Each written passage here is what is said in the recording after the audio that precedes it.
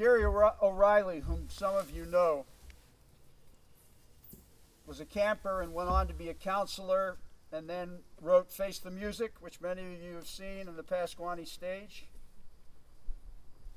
He realized as a camper that we were going to need a bugler the next summer. Actually, I planned this talk and theme long before I knew we were going to need a bugler this summer. He had never played any brass instrument before, but decided to teach himself. Over the course of that winter, he learned, and the next summer, he became our official camp bugler.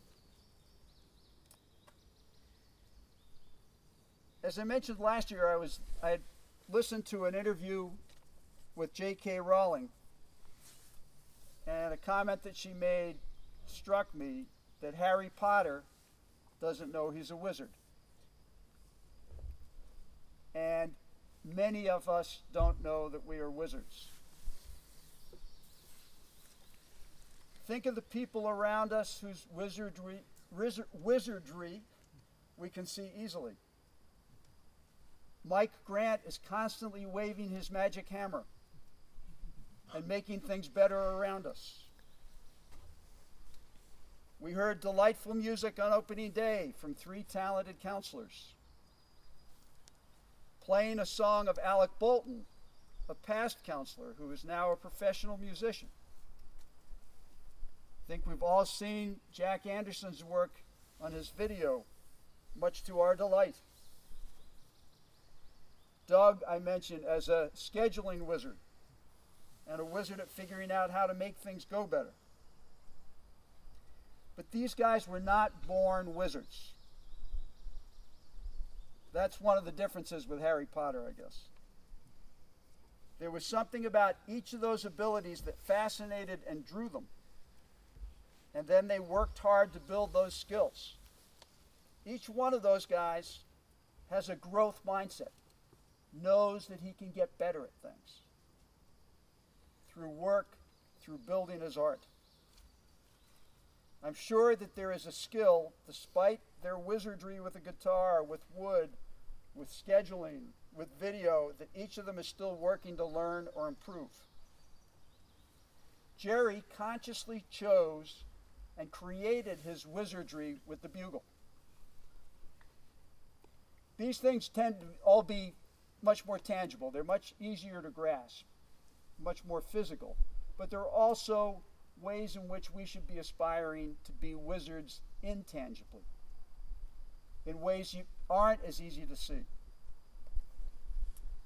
Beverly Daniel Tatum, who was a college classmate of mine and president emeritus of Spelman College, spoke at the 2016 Wesleyan graduation. And apparently, I didn't know this, I saw a summary of the talk, paraphrased Fred Buechner, quoted Fred Buechner and paraphrased Thomas Jefferson when she said, "May you find for yourselves that place where your deep gladness meets the world's deep need." The place where your deep gladness meets the world's deep need. Jerry saw the world's need. He saw we needed a bugler, and he made it his gladness. He went after it. One of our opportunities this summer and in our lives is to develop wizardry in something, maybe a few things. That's one of the adventures before us. When someone asked a terminally ill patient how he was dealing with it, he said it helped him when he heard someone point out that most of us are temporarily enabled. We go from being frail as a baby to being frail in old age. But the time in between is when we are enabled, if we are fortunate. Most of you have just entered that enabled time. What are we going to do with the time that we've got? In the words of the psalm, how are we going to number our days? How are we going to make our days count? Carpe diem. How are we going to seize the days we have? Are we going to take advantage of that time? Are we going to discover and build our wizardry? In Hamilton, central character Alexander Hamilton announces, "I'm not throwing away my shot." We're not throwing away our shot this summer. Every year I ask the Hanukkah question. The most important time in human existence is now. You can be a musician, an author, an explorer now. You don't have to wait to be an adult. What's important is the passion to go after something. And you don't have to do it perfectly. Certainly, in learning something, we don't do it perfectly. We have to get through that stage. And I'll ask my annual question here: how many people are going to make a mistake this summer? Okay. I heard up here, I already did. And that's probably true of most of us. We must dispel from our minds the idea that strong people never make mistakes. Richard Needham says, strong people make as many and as ghastly mistakes as weak people. The difference is that strong people admit them, laugh at them, and learn from them. That is how they become strong. As a matter of fact, if you're not making mistakes, you're probably not pushing hard enough. You're probably not setting your goals high enough. As Teddy Roosevelt said, the only man who never makes a mistake is the man who never does anything. Making mistakes is an essential part of learning and growing. Confucius said, our greatest strength is not in never failing, but in rising every time we fall.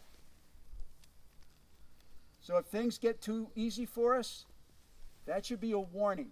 If it's too easy, we need to challenge ourselves more, because we're not growing if things are a breeze.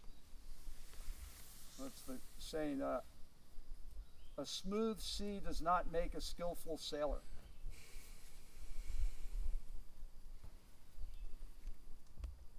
So what are the things that talk us out of challenging ourselves? What do we say to ourselves to talk ourselves out of trying something new? Levi? People might laugh at me. Max? I can't do it. You? It's not worth it. Is that going to be yours, Jake? No one. I can do it tomorrow. Mañana. I can put it off. That may have been one other one that we had there. Okay. It's important for us to be attuned to those things when we start to say them to ourselves and challenge ourselves to get through those. For a few summers, I've told about my experience sweeping Mem Hall with somebody who seemed to be just sort of doing it randomly. And I asked him what his system was. And he said, oh, I'm not very good at sweeping. And my reaction to that is, this is not a genetic thing. This is something that we can learn. And you may not be good at sweeping yet, but challenge yourself to get good at sweeping. I am convinced everybody in this community has the ability to get good at that. I'm not a good sweeper. It's a fixed mindset. I have fixed abilities. I'm not a good sweeper yet. Shows potential for growth and understanding that we have that potential to grow.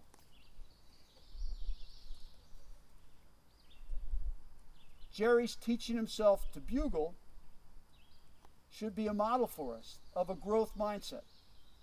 Taking on new challenges, he had the confidence in his ability to learn. Not just his ability to become a bugler, but in his ability to learn. What can we take on? Think if our teachers and our counselors had a fixed mindset. How would we feel if a counselor said, well, he's just not very good at that. He's not good at rowing or baseball, or he's just not very smart. A great teacher says, he's not good at that yet.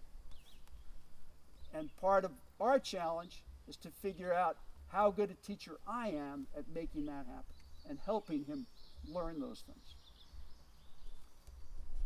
To be the best it can be, our community needs each one of us, and each one of us at our best. No one else has the perspective and experience that each of you has. You have things to contribute no one else can. Mary Oliver, in a poem, said, "What is it you plan to do with your one wild and precious life?" In The Wild Geese, at the start of the poem, she says, "You do not have to be good. You only have to let the soft animal of your body love what it loves. Whoever you are, no matter how lonely, the world offers itself to your imagination, calls to you like the wild geese, harsh and exciting, over and over announcing your place in the family of things, the place where your great passion meets the world's great need." What is it we plan to do with this one wild and precious summer, which will be over before we know it? We have a wealth of opportunities before us.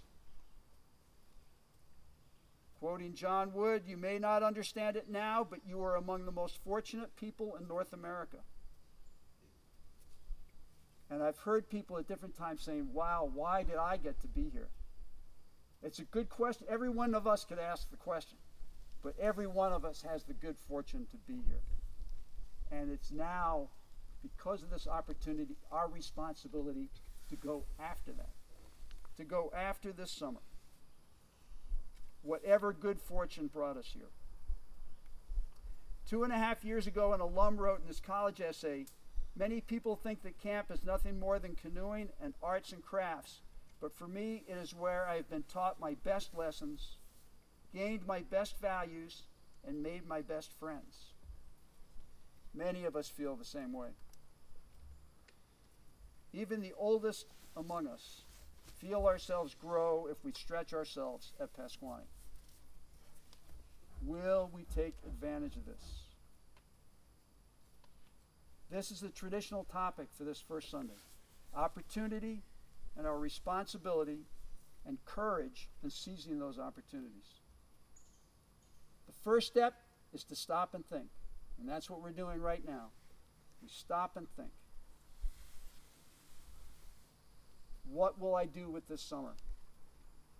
Since Mr. Ned's day, we've used a progression. You stop and think, then you take that thought and you sow the thought, and you reap an act. You sow the act, and you reap a habit. You sow the habit, and you reap a character. You sow a character, and you reap a destiny. We need to sow those thoughts with care. To make a great dream come true, you must first have a great dream. The Buddha warned, we have to think about that dream carefully. What do we want to be? The idea is to seek a vision that gives you purpose in life, and then to plan your work, and then work your plan, as someone around here is fond of saying. Prayers in Dana, that's a time when we plan our work, when we look ahead to what we want to do.